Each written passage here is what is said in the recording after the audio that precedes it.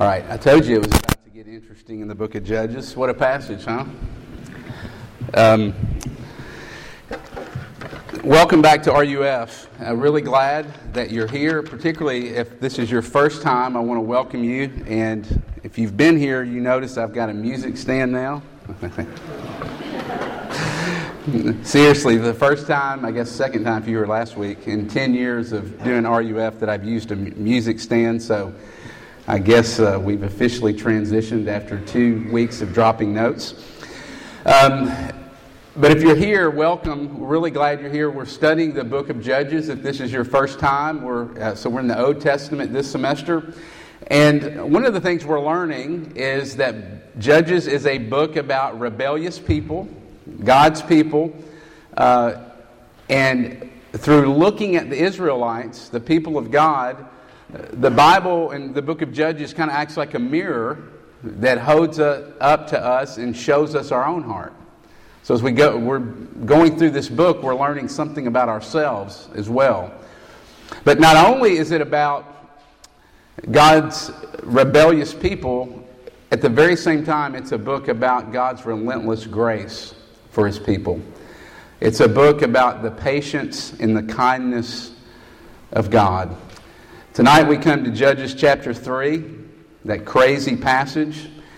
And probably tonight more than ever, we need to remember that this is God's Word. That the Word of God, it says in 2 Timothy, has been breathed out by Him.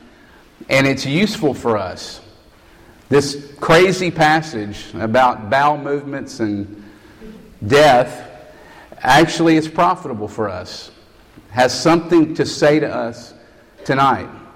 And so let's pray and ask God to come and to teach us through this incredible, interesting passage in Judges 3. Let's pray. Father, we ask that you would come and, Father, meet with us. Some of us are discouraged tonight. Others of us are lonely. Some of us are anxious. Father, some of us are wrestling with our own sin and the shame. Some of us are struggling with unbelief, wondering and trying to figure out what we think about Christianity. So we come from lots of different places in this room, and would you come and meet with us tonight and encourage us and transform us and move us through this passage in Judges chapter 3. Would you do these things and show us Jesus? It's in His name we pray. Amen. Joe Novenson, he is a pastor on Lookout Mountain. He pastored a church up there for many, many years. Lookout Mountain, many of you know, is near Chattanooga, Tennessee. And when you pastor a church for 30 plus years in a particular area, particularly like Lookout Mountain, you get to know the people in the community pretty well. You also get to know people of different backgrounds than you. And so Joe Novenson had, through years and years of being on the mountain, had struck up a friendship with this Jewish guy named Bruce. He was a small business owner on the mountain. And Joe's daughter actually had a project in school on Judaism.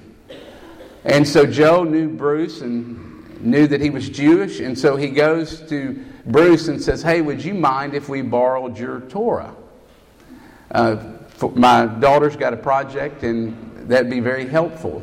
And Bruce, of course, gave it to Joe, and Joe's daughter did the project. And then when she was done with the project, listen to what Joe Novenson does. He takes that Torah, and when he received it, it was just beaten and battered and jacked up, and the binding is like falling off, pages are falling out, the leather is all cracked on this Torah.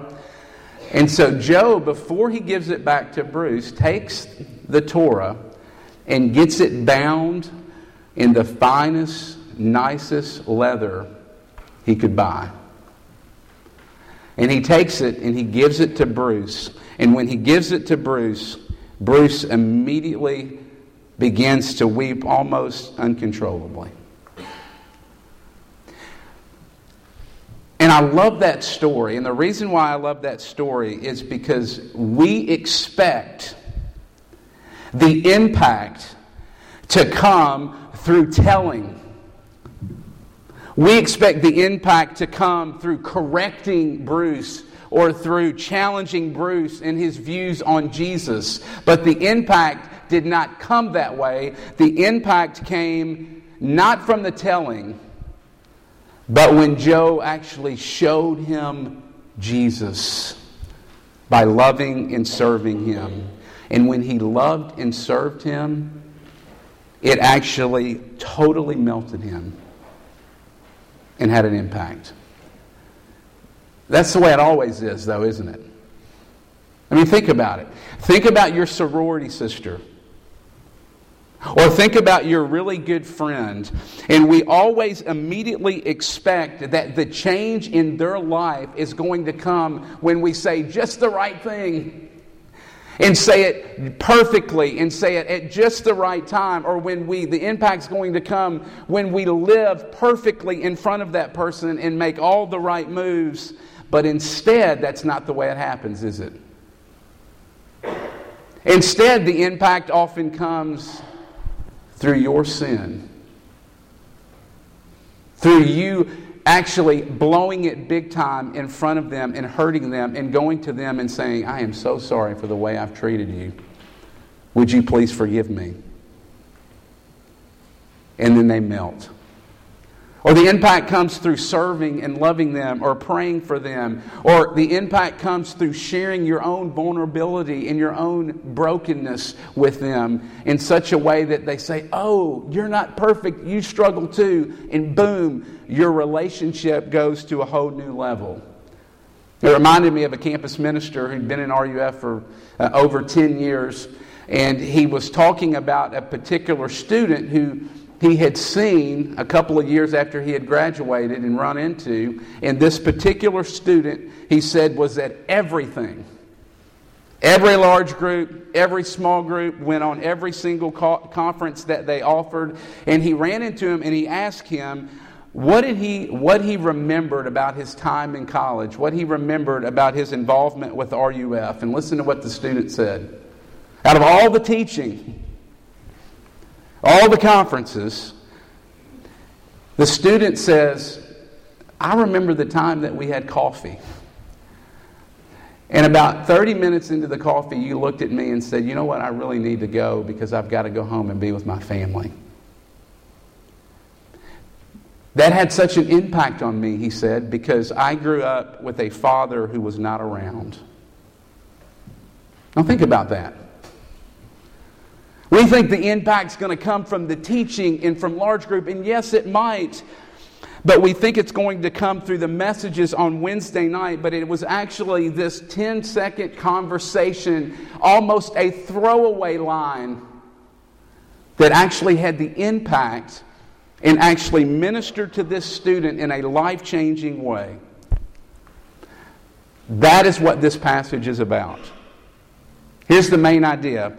God uses unexpected people and unexpected things to accomplish His purposes in the world. God uses unexpected people and unexpected things to accomplish His purposes in the world. We see three things. God uses an unexpected person. Number one, if you have an outline before you, He uses them in an unexpected way and for an unexpected reason. Let's look at number one, an unexpected person. Look at verse 13.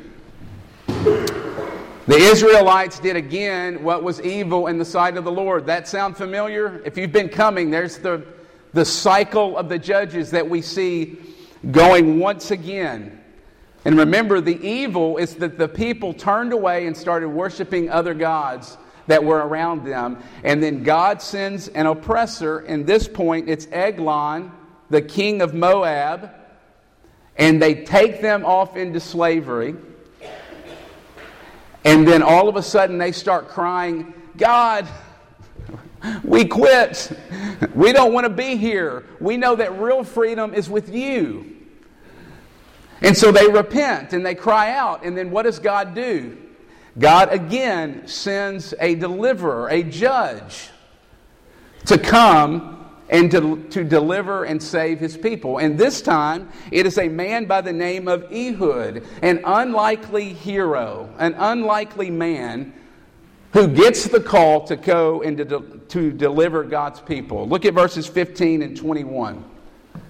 What stands out to you about those verses? Look at them closely. It's actually repeated.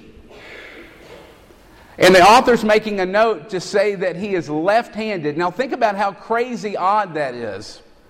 I mean, why in the world would the author want to tell us that this particular judge is left-handed? Anytime we see that as we're reading and studying our Bibles, the alarm should sound when we see something odd and particularly repeated. We should immediately say, the author's trying to tell us something. This is really big. And it's big because of this. There's something lost in the translation in the English Bible, because the Hebrew, which is the original language of the Old Testament, left-handed literally means bound of right hand.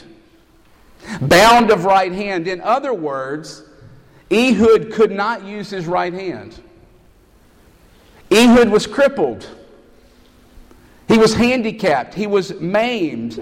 And God uses this very unexpected man, unlikely hero, to be the Savior of His people. And if you think about it, that's probably why Eglon led him back into his presence and dismissed his guards. Because he's looking at Ehud and saying, he's crippled. What can he do?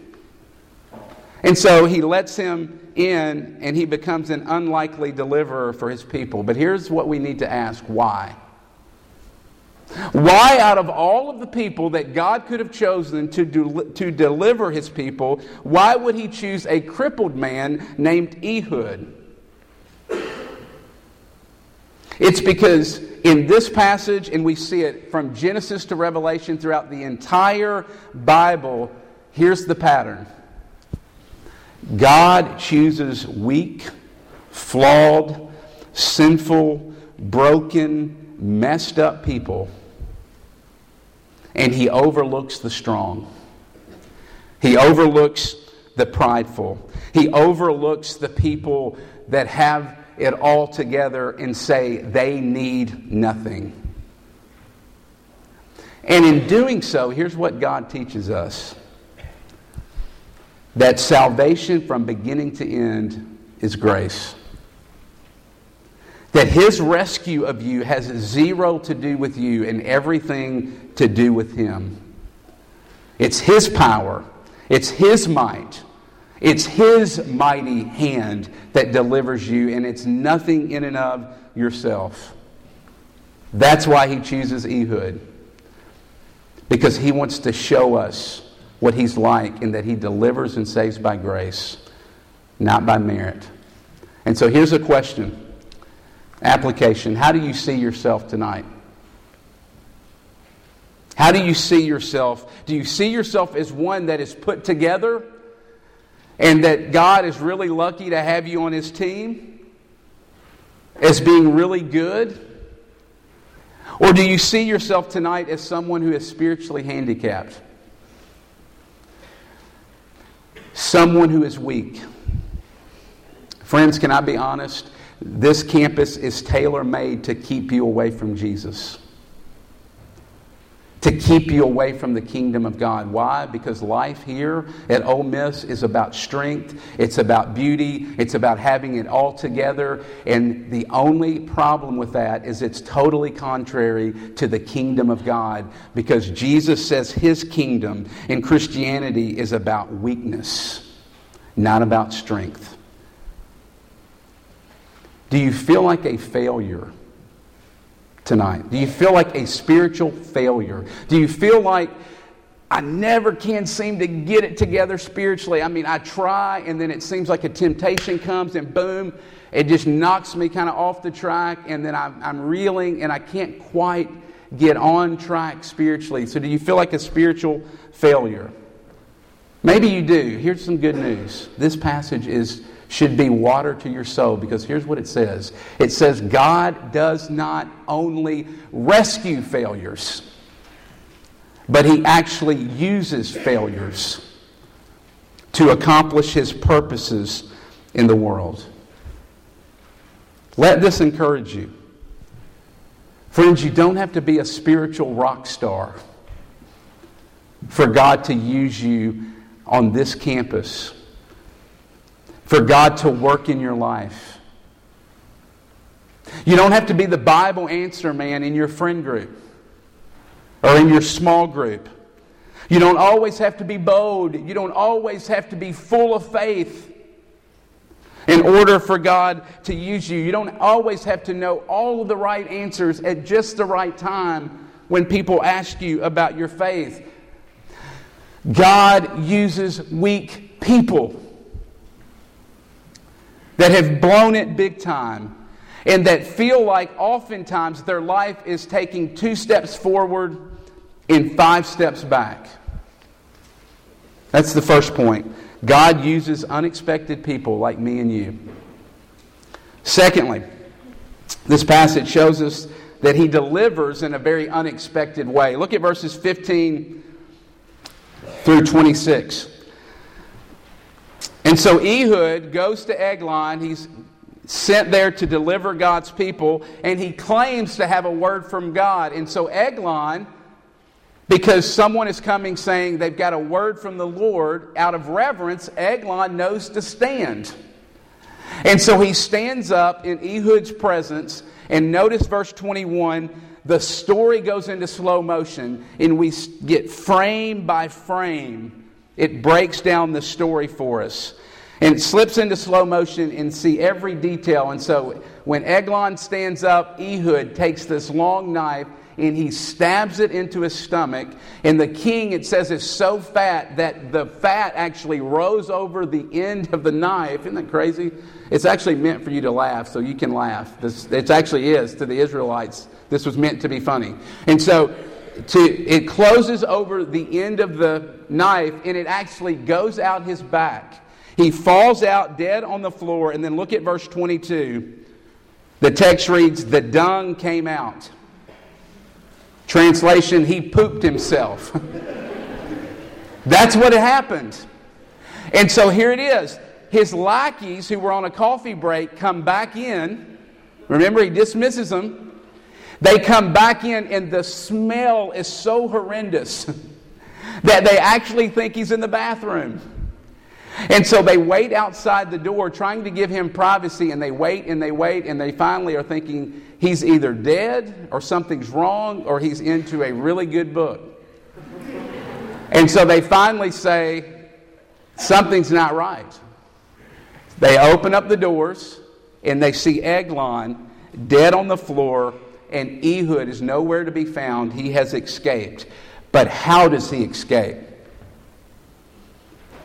He escapes in a very unexpected way. Look at verse 23. It says that he went out to the porch. Again, something's lost in the translation there. In the Hebrew, it doesn't say porch. It actually says the place of concealment, which is a synonym for the toilet. In other words, this is about to get a whole lot filthier. Because what this is saying is that he actually escapes by crawling through the sewer. And if you have pictures of Shawshank Redemption right now in your mind, that's the picture. It is. That's the picture. Crawling through filth in order to escape. And this might sound really gross, and it is, but it's supposed to be. And the question is when we come to the Bible in a passage like this, how do we make sense of this? What do we do with a passage with all of this craziness and this nastiness? How do you handle it? What is it meant to teach us? This passage teaches us this. God doesn't just bring deliverance from messiness. He actually brings deliverance through messiness. God doesn't just bring deliverance from messiness, which He does. He also brings deliverance in your deliverance through the messiness in your own life. For example, some of you are in the midst of some very hard situations and very hard things in your life. Maybe you're feeling the consequences of your sin, of your own heart. Or maybe there's drama in your friend group. Maybe there's tension with you and someone in your family. Maybe there's tension with you and a roommate, and all you want to do is to turn and run away from all of those things that are hard and messy as fast as you can. God is calling you to run through it. God is calling you into the mess. Maybe for you, you decided this semester to room, or last semester, this year to room with a really good friend. And you were so excited about it, but now you're wondering if that was such a good idea. Because the tension has started to elevate, and you have gotten really frustrated and really angry and really bitter. And now there's tension between you and your roommate and your friend, and you are simply coexisting. It's all stayed on the surface, and you are holding your breath till the leash runs out so that you can move on with your life and get out of this hard situation. What are you doing? You're running. You're running away from something that is hard and messy, and as a result, you're losing a really good friend. God is calling you to run through it. And to run through it might mean that you have to have that really hard conversation and that really awkward conversation where you go to your friend and you say, you know what, I am so sorry for the way I've treated you. Would you please forgive me? And as hard and as awkward as that is, mark my word, that might just be the very thing that actually saves the friendship and causes it to start to grow and to flourish. Maybe that's not where you are. Maybe for you, the application for this passage is that you need to start moving, not away from, but actually moving into, through the very hard parts of your story that you haven't processed and dealt with. You know, I know in a room this size that some of you have had some very horrible things that have happened to you. Some of you have very deep wounds, very deep scars in your life. Some of you have families that are literally, feels like they're coming apart. It feels like somebody has pulled the pin on a grenade and actually thrown it right smack in the middle of your family. Or maybe you're dealing with a secret addiction and you're desperately running away from all of it. And God says, you want to be whole? You want to actually move forward and grow and be changed? You've got to get into the mess and start to process it. And yes, it's going to be messy. And yes, it might be hard and really crappy process. Because it might mean that you have to revisit and relive some memories. It might mean that you have to retell some stories. And it might mean that you have to dig down into these places in your heart that you have locked away and never talked about or dealt with. But if you face the hard stuff, that's where deliverance comes. When you head into the mess, when you face the hard stuff, you'll actually start to grow and change and start to experience life. You see, we want to be airlifted out of the mess and out of the hard situations. We want to escape clean and unscathed, but that's not how it works. God comes and He calls us to plunge into the mess, because it's as we plunge into the mess that we're able to get out of the mess. And here's the good news of Christianity. God doesn't stand back with white gloves on and say, all right, deal with it. You know what God does? God actually gets in the mess with you. And that leads us to the last point. an unexpected reason. So why is this passage in the Bible? Why is Judges chapter 3 in the Bible? Simply put, really the whole book of Judges, as we're going to see, particularly this passage, Ehud shows us that we need something better. What do I mean? Well, look at verse 30. Ehud brought deliverance to God's people. He only did it for 80 years, and that's good, but not good enough, because look at chapter 4, verse 1. There it goes again. They did what was evil in the sight of the Lord. His deliverance wasn't enough. It wasn't permanent, because the real problem, which he never dealt with, was what? The heart, which is also our real problem. You see, the book of Judges shows us that we desperately need a better Ehud. And Jesus comes, and He's actually a better Ehud, because like Ehud, He's the most unlikely of heroes. He's the most left-handed person of all, and He delivers in a very unlikely way. Think about it. Like Ehud, Jesus was overlooked, Jesus was obscure, and Jesus was weak. Think about it. Jesus wasn't born in a palace. He was actually born in a barn in a feeding trough. And the book of Isaiah says this about Jesus: He had no beauty or majesty to attract us to Him, nothing in His appearance that we should desire Him.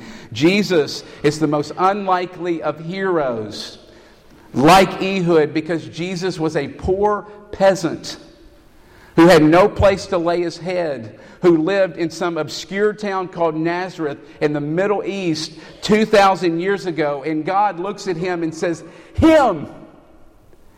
That's who's going to save the world from their sin and from their addiction and from their despair. And not only that, doesn't Jesus also deliver like Ehud in a very unexpected, backwards way?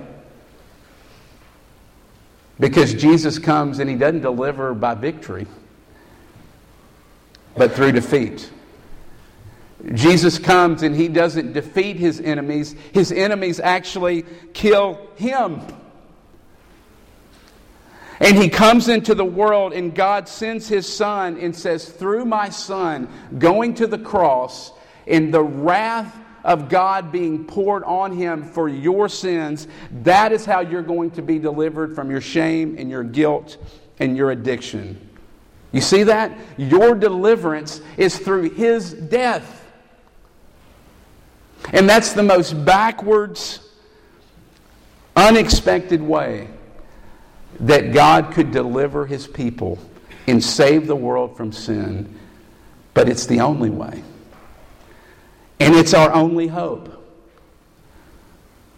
I love John Stone. He was a former campus minister and still works for RUF. He's known for saying, Christians are extending to the world and saying to the world that your only hope is a poor, naked Jewish man hanging on a cross. That's it. That's all we got. That's the only bullet in our gun. That is our fastball.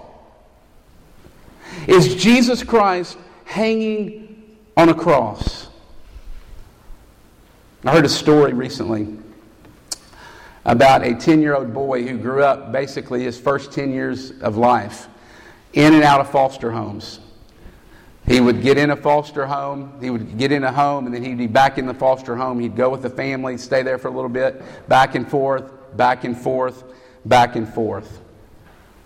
First 10 years of his life. Finally, a couple adopts him, and so he goes from being a foster child to adopted. It started out, things were really good. And then it soon took a turn for the worst, because the young boy began to act out. Began to express severe anger and destruction and even violence and even fits of rage. And after one exhausting day, this young couple, as they had been dealing with their adopted son, he had gone upstairs and they could hear him just rage through the walls of the house in his room. And so the father walks up to his room and opens the door, and the boy is actually under the bed, beating his fist and screaming underneath the bed. He'd crawled underneath the bed. And his dad said, "What are you so afraid of?" And the boy responds, "When are you going to send me back?" And then the father, listen to what he does, lays down on the floor, slides underneath the bed, grabs his son around the shoulder and looks him in the eye and says, "We're never giving you back. You're mine. You belong to me. This is forever." And at that point, that moment on, began a transformation in this young boy's life. That's what Jesus has done for you. We find ourselves in the middle of mess, in the middle of fear, even fear of what am I going to do when I graduate? I have no idea. Or fear of whether or not someone's going to love us when they know us all the way to the bottom. Or maybe we find ourselves in the middle of shame, and all of those things is like a weight on us, and a weight that maybe we don't do this physically, but on the inside it feels like we just want to curl up in a ball, lay down, crawl under a bed, and never come out. Here is your Savior. He doesn't wag his finger and say, "Get with the program. Get your act together. Do better." You know what he does? He actually gets down, just like that father did. Lays down on the floor, slides under the bed with you, puts his arm around you, looks you in the eye and says, "You're mine. I'm never going to give you back. You belong to me. This is forever." Now, friends, think about that just for a second. Let that go all the way to the bottom. Because if that goes all the way to the bottom, guess what? All of a sudden, you can be weak. With that kind of security, you can actually move out onto this campus with vulnerability, with openness, with honesty, and you can say, "This is who I am." Because you have that kind of security from your God. And not only that, with that kind of security, you have courage to face the hard parts of your story. Why? Because when you have that kind of security, you know that no matter what shameful secrets are going to come out of the closet of your heart, Jesus looks at you and He says, "I'm with you. I'm not going to leave you. You're mine. This is forever." You see, the messiness of the cross is God saying this. Think about the messiness and the bloodiness of the cross of Jesus. And that is another way of God saying this. I am willing to do whatever it takes, even killing my own son, to make you mine. Friends, that's incredible security. That's incredible love. And that's the kind of deliverer that you need. That's the kind of Savior that I need. Will you come to Him tonight? Let's pray.